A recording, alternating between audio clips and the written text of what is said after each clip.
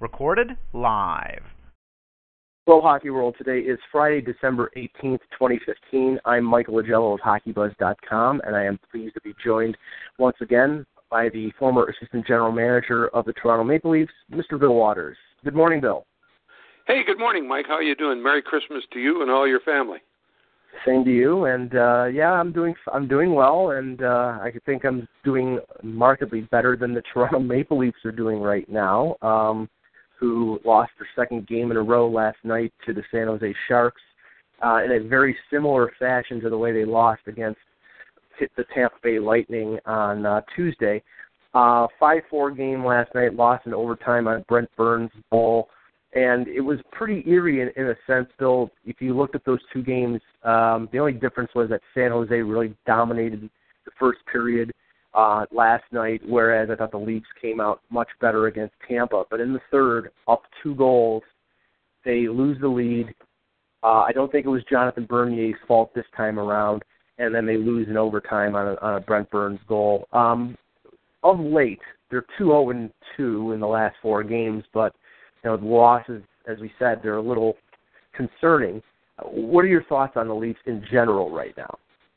Well, I think out of last night's game, I took some positive out of Bernier's goaltending. I thought he looked much better. He looked much more confident, and perhaps that was because he wasn't expecting to play. I mean, if this is all head, as they say, then that could be a problem. The anticipation of playing and the inability to prevent an early goal has been his downfall. And then from that point on, he just has not been able to make the stop when they needed it.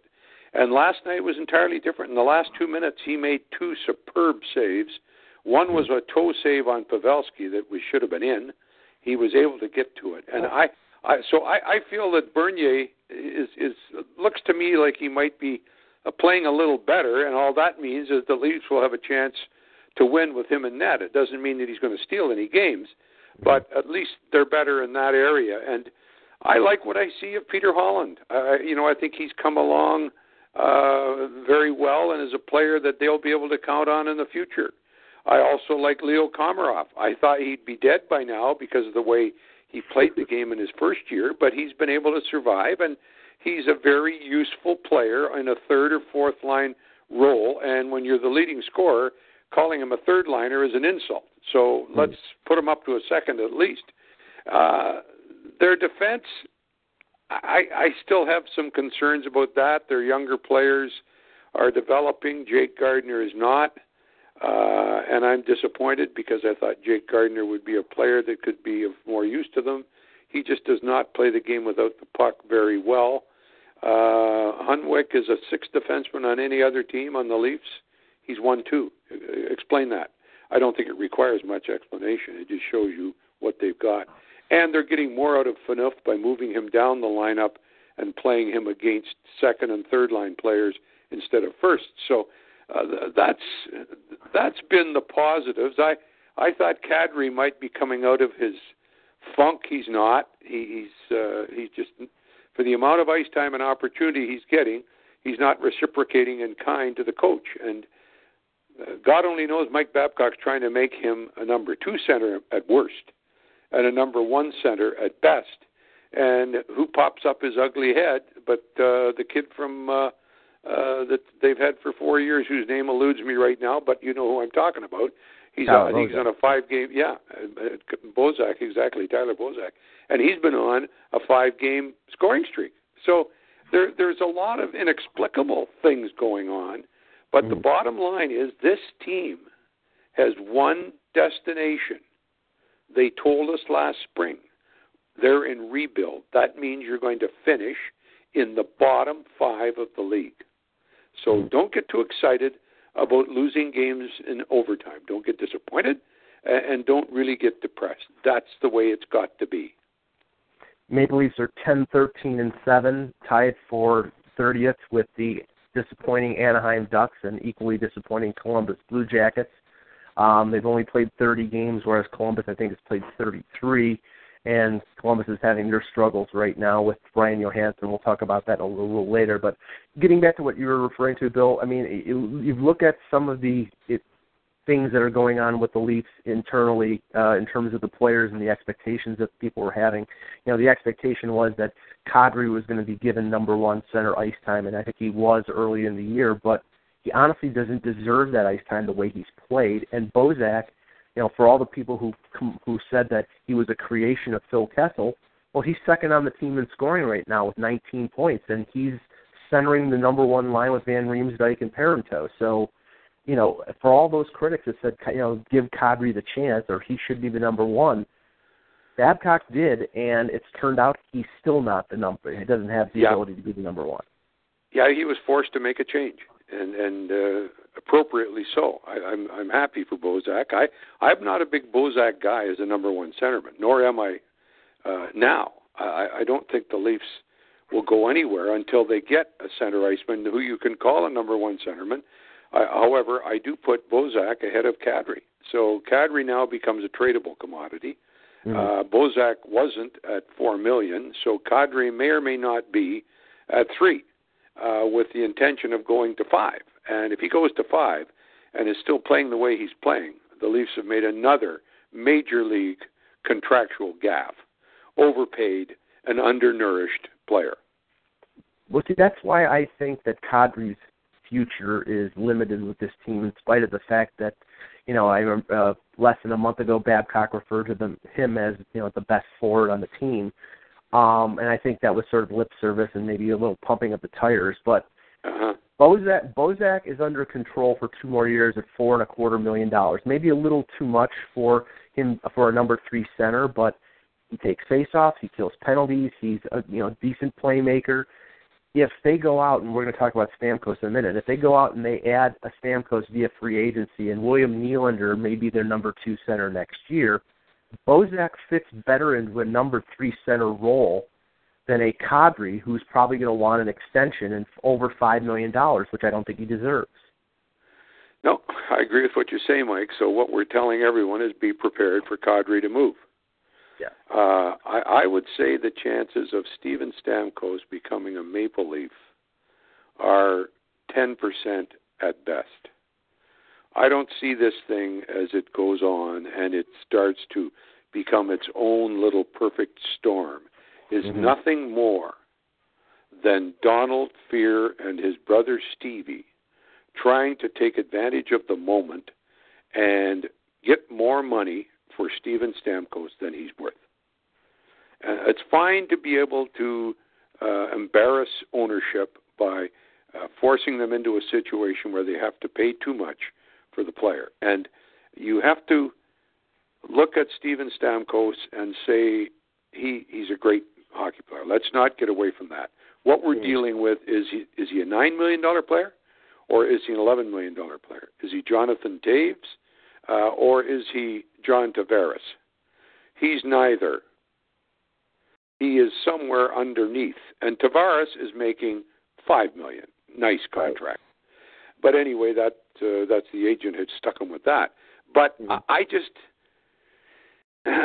think that Steven Stamkos, based on what I know of him as an individual, I know his family, and not well. Like it's not like I'm a family friend by any stretch, but I've met them on occasion 4 or 5 times, and I can see why he's so well prepared for life. He's a good boy. He's a great athlete, but he is not Jonathan Toews. And let's get off of that number. And I, as I understand what's transpiring now, because of interference from the union, they're making this thing look like a sham. And the Tampa Bay Lightning are going to extricate themselves from the process right after New Year's Day and make a once-only take-it-or-leave-it offer. And the process will then evolve. If, in fact, they say no, fine. That's it. The next step will be, well, now that you're not taking our contract, do you have 5 teams that we could trade you to? If the answer is no, then they say, okay, we'll talk to you when the season's over. They're not going to preclude themselves from signing him. They can't have this disruption ongoing.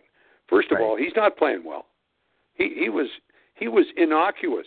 He had no impact on that game when Tampa Bay were in here Tuesday night. And that's not Steven Stamkos. He's doing next to nothing. I know the guy that does the highlights for a television network, and he said he had a hard time finding anything that Stamkos would fit into in a highlight package. He did nothing. And that's not his MO. He's a gifted hockey player who, at very worst, gets a scoring chance or sets one up in each game he plays. He did nothing on Tuesday night. So that in part explains the disruption that is the Tampa Bay Lightning. Yeah, and I mean right now, I mean more than just Stamkos in the midst of a slump. I mean Tyler Johnson's out, Palat's out. They have some injuries. They're not playing up to what people thought they were going to play with. No. I mean they're not even in the playoffs right now. But we'll talk about Stamkos now because I was going to move it to later, but we'll talk about it now since we brought it up. But the thing I look at here, Bill, is he's 25 years old, but it's one of these cases where in hockey age, I think he's a little older because he started at 18. He's got the wear and tear of, the broken leg. And I mean, I still think he is in his prime, obviously, or not even, entering his prime maybe. But the concern here is if he does hit the open market on July 1st, everybody's going to be interested in him. But the problem is how many teams will be able to afford him.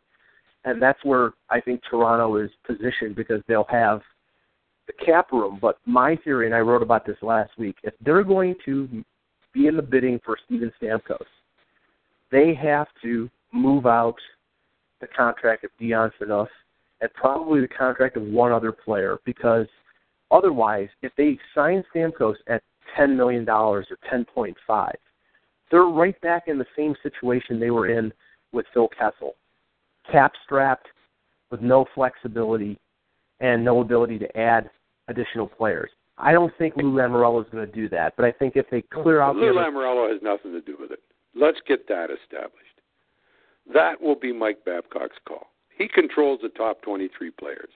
And if he says to them, listen, if we can get Stamkos at $9 million, go after him. If we can't, let him go somewhere else. Because your description, your preamble is very accurate, Mike. This is what Tampa Bay has as a problem. If they sign Stamkos for Taves money, they've got the next year Hedman coming up. Mm-hmm. And he is as valuable to the Tampa Bay Lightning, if not more because of his position, than Steven Stamkos is. That's not to offend either party. Mm-hmm. So now they can't, if Stamkos gets 10.5, what do you think Hedman's going to say? Oh, right. I want the same. I may not score the goals, but I lug the mail. I'm the guy that plays 25 minutes. And that's what screws it up. Chicago has been very fortunate. They got Marian Hossa signed to a 15-year deal. Ingenious. Not ingenious on the part of the agent, but ingenious on the part of Stanley Bowman, because they now have a guy that can play with Taves and only pay him $5 million, and he does what the 7s and the 8s do, but only gets $5 for it. And Panarin, Anistimov, and Kane have become their second line. Teravainen is a big part of, could be a big part of the Taves-Hossa line. They have drafted well, and they put players in position where they can continue with the burden of Kane and of Taves and of Seabrook and Duncan Keith. The reason they can do that is they signed Duncan Keith for $5 and change.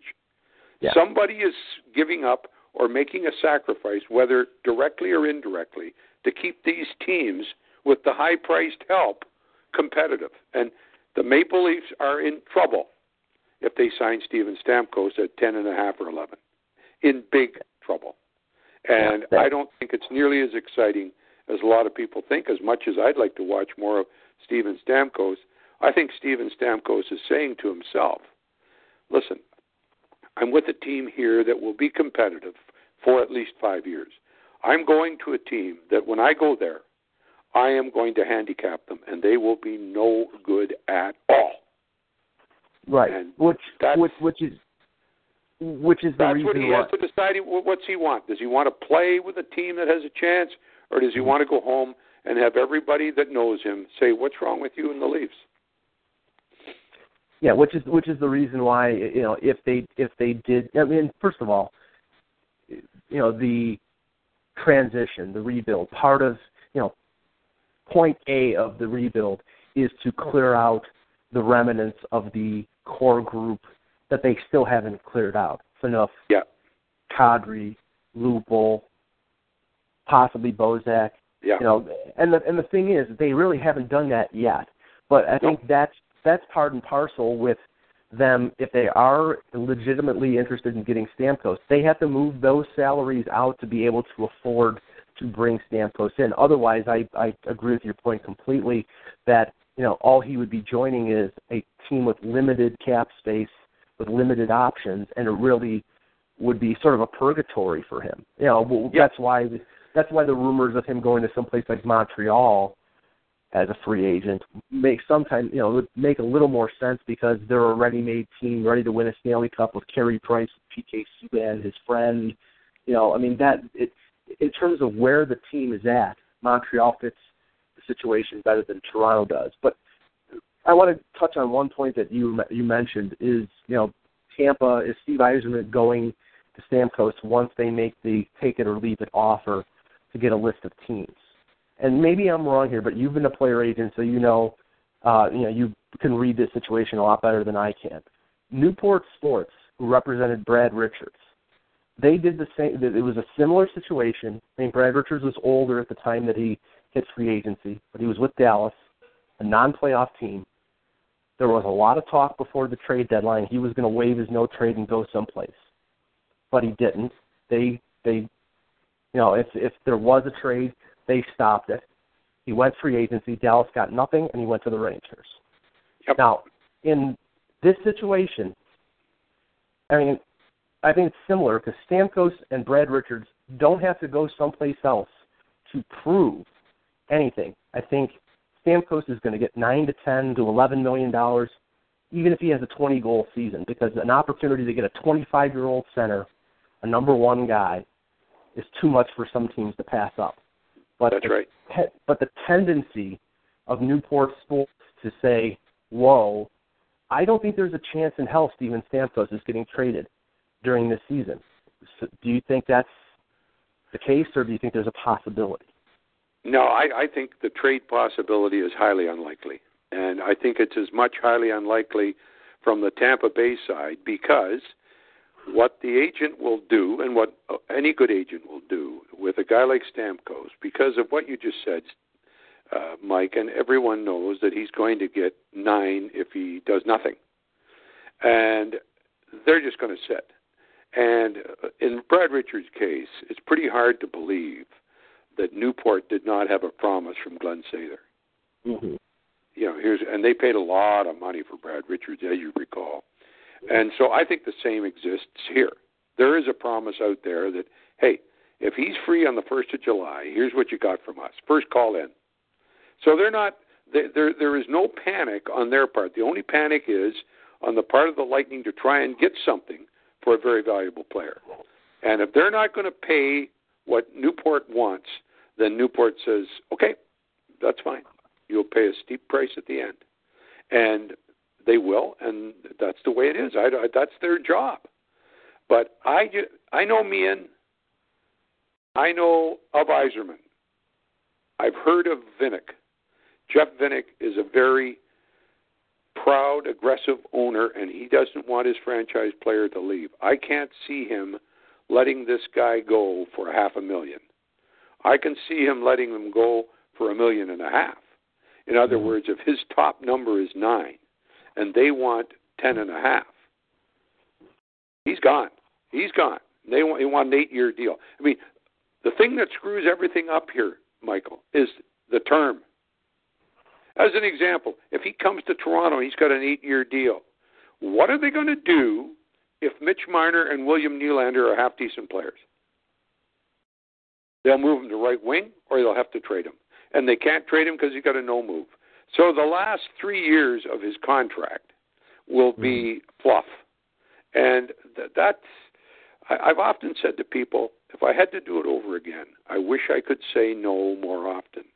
And Tampa Bay is falling into that position.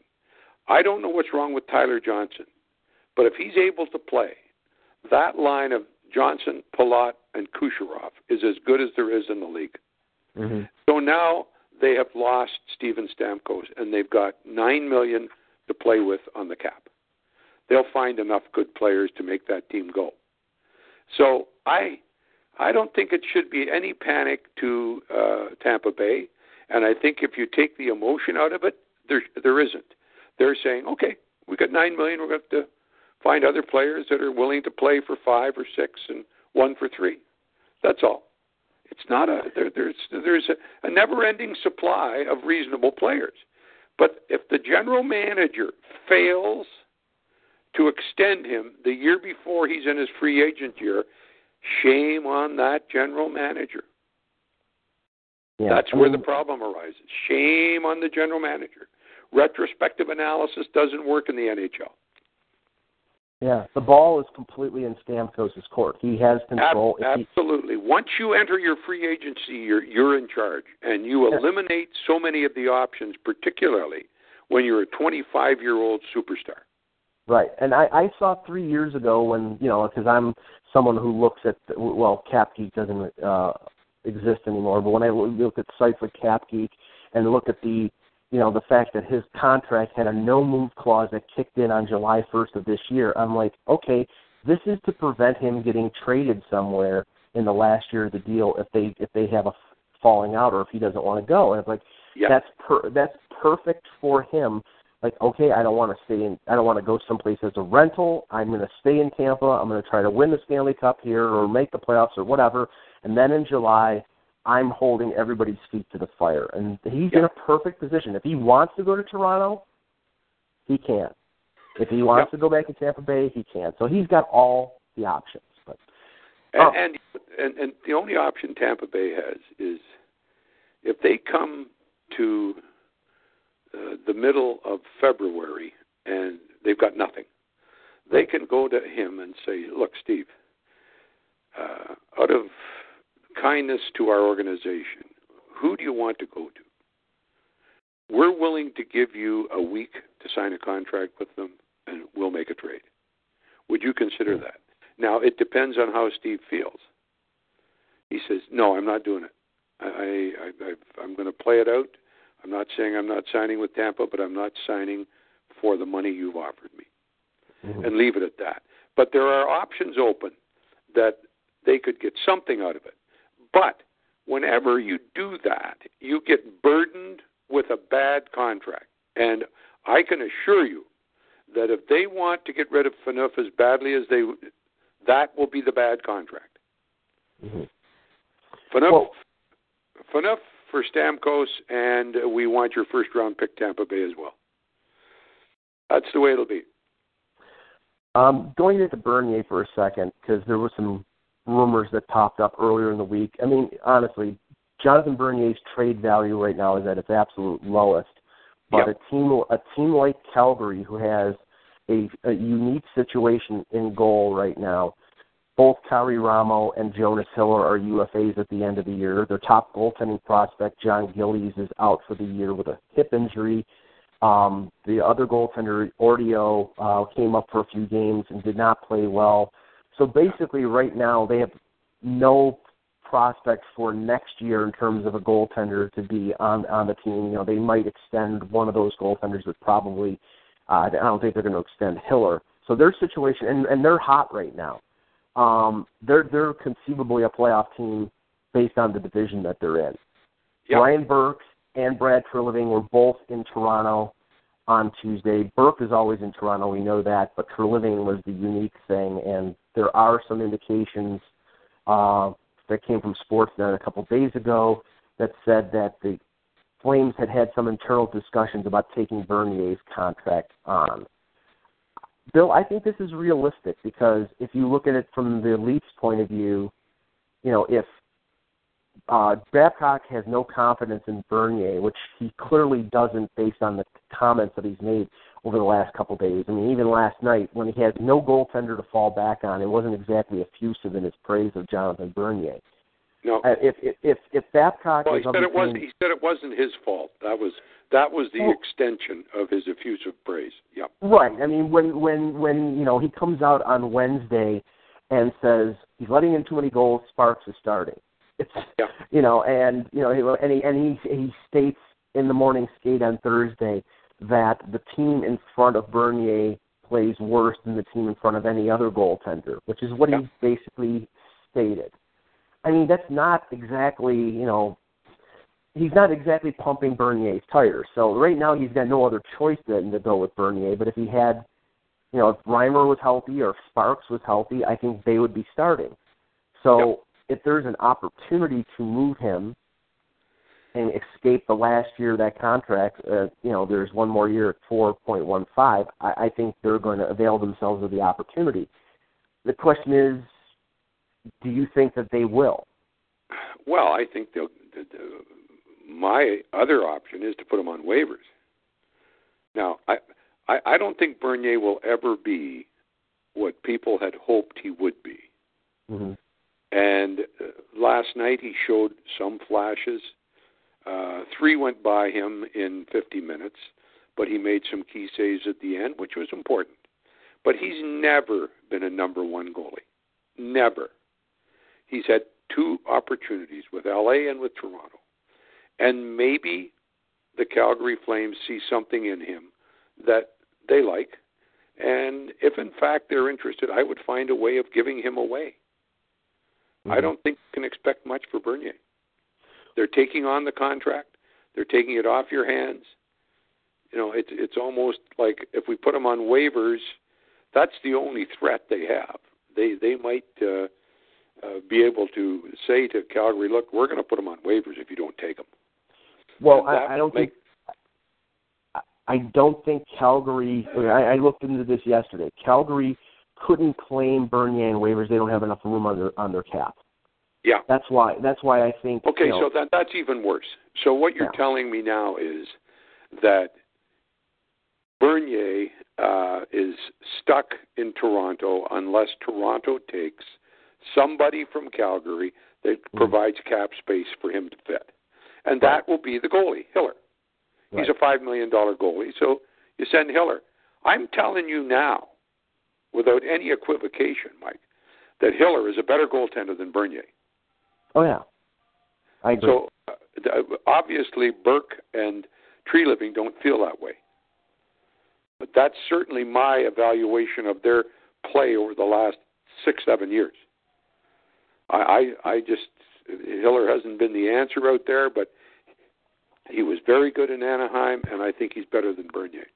So if the Leafs could trade Bernier for Hiller, they better run to the post office and finalize the deal. Yeah, the one goaltender who's played, I think, over 10 games and has a worse save percentage in the NHL than Jonathan Bernier is Jonas Hiller. So I think they're of a similar mindset. I mean, I've heard, basically, if there was a deal made, it would be something along that lines, and the Leafs would be getting some unsigned college prospect on top of it, which, I think Bernier has some value still. It's just, he's just right now, and, players have been in ruts. I think it just happens. I think he has ability. He has not played well since he got injured in that first season, came back too early because the Leafs were collapsing, and, re-injured himself, and he's never been the same goaltender since. And I think also it's eerily similar to what happened with Vesa Toskala. He started out great with the Leafs the first year, and then after that he decompensated physically and mentally. So it seems to be a trend in Toronto with goaltenders like that. Yeah, well, it's the way they treat them, I suppose. But I don't think Bernier will ever be a first-string goaltender in Toronto. Mm. If he gets one in Calgary, good for him. And you might as well let him go because, as both of us have observed, Babcock feels the same way as I just expressed. He's never going to be Babcock's number one guy. And Babcock's got 7 years left at 6.25. Yeah. So settle down for the long haul. Yeah, and I don't think James Reimer. I mean, James Reimer may have destroyed any trade value he had with this long injury, but if he comes back and plays like he did before the injury, I think he's going to be traded as well because he's a UFA, and I don't think that there is any mutual interest in him re-signing a long-term contract unless they guarantee he's going to be the starter, and I'm not sure anybody's in a position to guarantee that. But okay, a couple. Who do you plan on putting in goal, Mike? Well, yeah, I mean that's the question. I mean, I would try and sign Reimer to a 2-year deal at 4.5, 5. I think he deserves that. And the team plays so much better in front of him. They're not going anywhere in the next 2 years. So let James Reimer do the heavy lifting. It's made him better this year, and he certainly is in a better position to assume that opportunity. And I'm not exactly down on Garrett Sparks. I think he's played well, but very small sampling. Difficult position to evaluate without getting a larger sampling, but I don't think they can trade both Reimer and Bernier unless they're that much down on Reimer. I'm surprised that they are. Reimer's got his flaws, but so have a lot of them. The Leafs have piddled away a lot of good prospects and players for goaltenders that never turned out. Andrew Raycroft, Vesa Toskala. There is a series of them that you could. Lou Lamoriello, 2 third-round picks. How can it get any worse than that? I want to just do a couple quick hit things, but one last thing because you mentioned Lou's name. I have a lot of respect for Lou as a general manager. One thing that he has done throughout his career is, stretch the bounds of what is allowable under the CBA. We remember him sending like Vladimir Malakoff and Alexander Maglione to the minors to bury their salaries. Something that was, he does things like that. He acquired both of them too. He acquired both. Yeah. Okay. I think that, so put the good with the bad, Mike. That's true. I think that there is a possibility of him doing things of that nature. I don't know what specifically, but I have a few ideas that I won't reveal right now. But I have a feeling that he will be doing things like that down the line. Like, for example, one thing I can almost say for sure, Stefan Robidas will never play another game for the Maple Leafs, and closer to the trade deadline, his $3 million salary is going to end up on LTIR and give the Leafs $3 million more in cap room to work with at the deadline. Yeah, I wouldn't be surprised at that, but somebody has to take the responsibility for signing Robidas to a 3-year contract coming off of 2 broken legs. I mean, what kind of a business are you running? Well, that guy is an advisor to the GM in Anaheim right now. Yes, that's right. And he'll be moving to Calgary or wherever Brian Burke goes. Okay, quick hits, quick answers. That doesn't, just your opinion, my opinion. Yeah. What trade deadline players on the Leafs? What do you think that they can get in terms of a draft pick? Roman Polak. Re-sign him. Re-sign him and re-sign him quickly. If he's not available, he's a good second. If he won't sign with the Leafs, they'll get a second for him. Okay. P.A. Parento. Bag of pucks, unfrozen. I actually think they can get a third-round pick from him because he does have 8 goals. He is playing on the power play. Yeah. Mike, how do you do in Montreal when you had to play with a team of substance and some meaning to all their games? True. These guys, general managers, aren't stupid. Right, but anyway, you could be right. Yeah, he's only making $1.5 million, so I think that will mitigate. It's a lot of money for what he does. Is there a general manager stupid enough to take Michael Grabner? Not even close. The one that was stupid enough has already taken him. Yeah, I mean, and yeah. That's your genius. He's your boy, Mike. He's your boy. You better do a little more research on this guy. The Anaheim Ducks. Will Bruce Boudreau survive until after the All-Star break? It depends on whether there's a new general manager or not. I think the general manager is as vulnerable to firing as the coach is. Kessler, Getzlaf, the contracts that he has bestowed upon that team makes it the team that it is. Given away too many players of consequence. When I say consequence, I'm talking 6 to 12 that were able to contribute. I think Bob Murray is a bigger part of the problem than most people want to admit. And finally, will the Pittsburgh Penguins make or miss the playoffs? This is something I say with a great deal of sadness. Based on what I have seen, they have absolutely no chance of making the playoffs. It's unbelievable. I mean, a team with Crosby and Malkin, and I mean, we're both heavy critics of Phil Kessel, but we admit that he has a lot of skill and thought that he would. At least I thought he would score goals in Pittsburgh. That the MVP of that team up until he was injured was Marc-Andre Fleury, and they can't score, Bill. They can't score. No. I think that Sidney Crosby has flatlined from the concussion syndrome. He's not unlike what happened with Eric Lindros, who's a dominant player in the league, and the concussion thing overcame him. He couldn't do it anymore.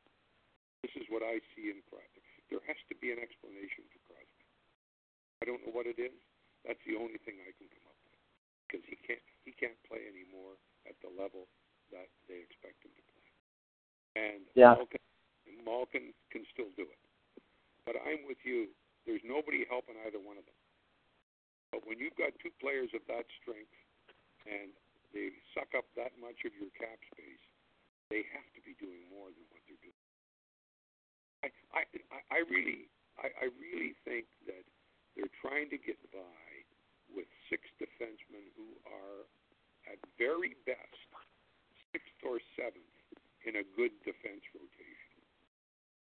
The only guy that plays like he belongs is Olli Määttä, and Brian Dumoulin is coming into that category. So let's give the two kids that honor. The rest are 7th defensemen, playoff team. Just flat out can't do it. And that's the excuse they're using for Crosby and Malkin. They're not getting the puck to them. Well, I don't see Crosby doing enough, even if he had the puck on his stick all night. He's just not playing the way that a player of his caliber. It doesn't do my heart any good to say that. I think the world of Sidney Crosby as a hockey person, as a guy who's contributed a great deal to the game, and who appears to be a fine young gentleman. But his ability has been so tarnished and diminished over the past 2 years that you'd be give him a long-term contract. Well, Bill, thank you very much. Oh, sorry. Sorry about that. Oh, go ahead, Mike. I've said enough, and I feel badly that I have to say that about Sidney Crosby, but I don't know what else I can suggest. Jim Rutherford's a good friend of mine, and I'd love him to do very well, but I think his hands are tied, and it was a mess when he got into it, and it's still a mess. Yeah, and I watched a lot of the Pittsburgh-Boston game.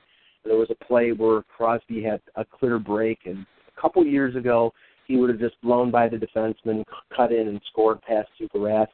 He couldn't get by the defenseman. I don't know if he's lost his step, or if he's just lost his, or if he's playing injured and nobody knows about it. But it's not the same guy, and it's